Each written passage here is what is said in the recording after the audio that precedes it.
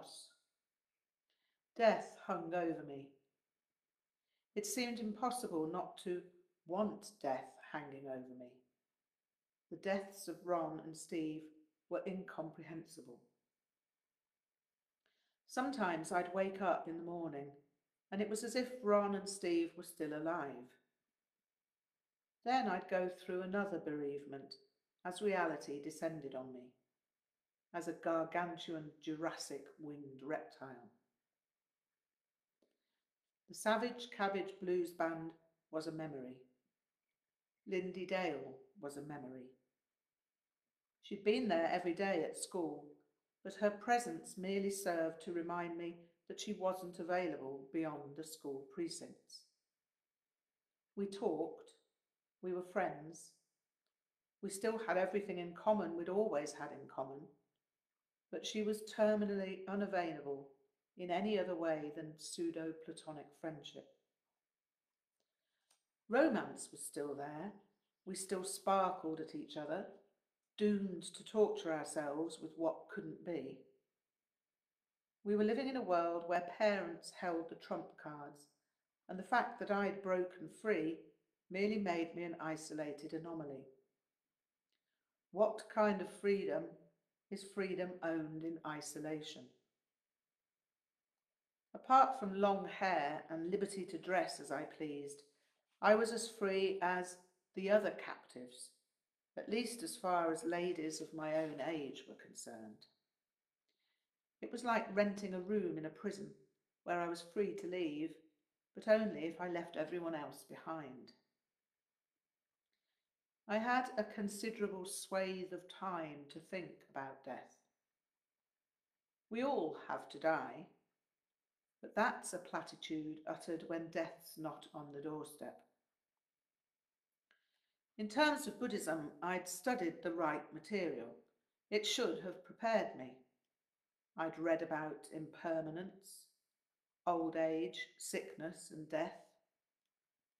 I'd read about them as facts to contemplate. I'd contemplated. I thought I'd reflected on them religiously, but realised that my contemplation had been facile. Old age, sickness, and death had been conveniently far off. My contemplations had been expediently abstract. Now that I faced real contemplation, I found I resented it. I couldn't relate to it as meaningful. If there was meaning, it was bleak. If there was no meaning, it was bleak. If meaning and meaninglessness had the same taste, that too seemed bleak. I had no way of knowing. The one taste of pleasure and pain? The one taste of success and failure? The one taste of hope and fear? The one taste of emptiness and form? That was the goal, but would I ever reach that goal? Did I actually want to reach that goal? There were two answers. The first answer was affirmative. Yes, I wanted to taste that one taste. Then there was the honest answer. No. What I really wanted was hope, success, and pleasure. The problem was that what I really wanted was suspect. It was not attainable. I knew that, but I only knew it intellectually. I'd only known the inevitability of death intellectually, and now I was faced with reality. People had been dying for almost 2 million years. In all that time, and amongst the countless millions who had died, I was an invisible cipher. I was so far to the left of the decimal point that it would have taken a radio telescope to catch a glimpse of it. I was utterly insignificant. My being insignificant didn't worry me. but Ron and Steve could not be relegated to somewhere out of sight at the end of a series of zeros. My contemplation did help me see that I could not indulge in any sense that anything was unfair. Unfair was a word for idiots. People had experienced far greater loss. Britain had just come through 2 world wars. My mother had lost her brother. Probably every family in Britain and Germany had lost someone. What was I to make of any of that, apart from seeing that life was in the moment? I couldn't base happiness on the guarantee that no one would die, or that Lindy's parents would finally relent. No.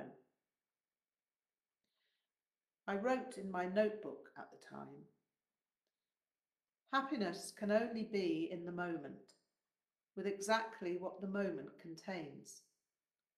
I have to keep coming back to that moment.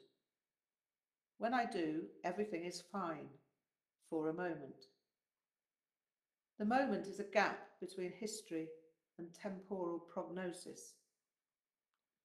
There is a future that is forming itself out of everything that has happened and is currently happening. That future is, as yet, simply empty potential. The future is empty potential unless it becomes inevitable due to habits and causes that are being set in motion and maintained by habit. If there is no habit, however, what then? I have the sense that a habit-free moment could expand into all moments. They would all still be that one moment, but it would be a vast moment that contained all moments, each separate yet inseparable in their momentary quality. I have no idea how such a configuration has arisen. I wish I could ask a Lama about these things. I decided that the answer must lie in the Bardo Tudrol, the Tibetan Book of the Dead, and so I opened it and read. I continued to read until the end, but was none the wiser. The problem was that Evans Vence, despite his fascination with Vajrayana, remained a theosophist. Theosophy is largely based on Hinduism, so his presentation of the Bardo Tudrol was somewhat skewed. His biblical thee and thou were annoying too, but they were nothing in comparison with his fascination with comparative religion that intruded in such a way as to make the book heavy-going. I was going to have to learn Tibetan and read the original text, or hope that someone else would translate it. I was thrown back on personal resources yet again. I drove home from Steve's funeral, riddled with purposelessness, machine-gunned by the Thompson of tragedy. Life had emptied the whole ammunition case into me, and it felt as if it would have killed a rampant triceratops. It was bad enough losing my 2 best friends, but there was the guilt as well. The guilt was due to the fact that I should not be grieving the loss of my blues future. I had no business mourning anyone but Steve and Ron. When I started feeling bad that the main musical chance of my life had also died, I'd feel some kind of inhuman monster. The only thing that made it any better was the knowledge that I'd have traded my blues future to have them both back again, even if we'd had to have stayed as a strictly nowhere band. I wondered, in spite of this, if I'd ever really be free to mourn the loss of being the vocalist of the best blues band there ever was. Savage Cabbage was now the best blues band there never was. Then there was the loss of Lindy. Somehow Savage Cabbage had cushioned me. There'd been pleasure in my life, great pleasure, and I could forget about Lindy on stage. I could forget about Lindy in rehearsals. I could forget about Lindy when wrapped in musical discussion with Ron and Steve. I could forget about Lindy when I sat in silence and let go of thought. But Lindy was there, in being not there in almost every other moment. And now there was nothing at all, other than the promise of art school in mid-September. I knew I should be grateful for that. I had to keep reminding myself, however, that I should be grateful, because there wasn't really nothing at all. It just felt like that. I was a failure as a bluesman. I was a failure as a Buddhist. Only rarely did the slightest of grins cross my face, and that was when I considered the fact that I'd been born in Westphalia, and therefore failure should be no surprise to me. I got home from the funeral in the twilight and parked my motorcycle at the bottom of Woodsfield Lane. I sat on that glorious chopped 500 BSA, leaning back on the sissy bars, staring into the indeterminate dusk. I'd not decided I didn't want to go home, but the feeling had settled on me just as I turned into the lane. I would have preferred to have kept riding. I could have ridden down to Cadgwith or anywhere just in order not to deal with anything but the open road. I didn't want to have to talk to anyone or answer anyone's questions. I didn't want to do anything or plan anything or exist any more than was absolutely necessary. Motorcycle riding was perfect for that because it gave me an occupation. It demanded attention, but nothing else. Sitting in the dark was better than arriving at home, but it didn't last long.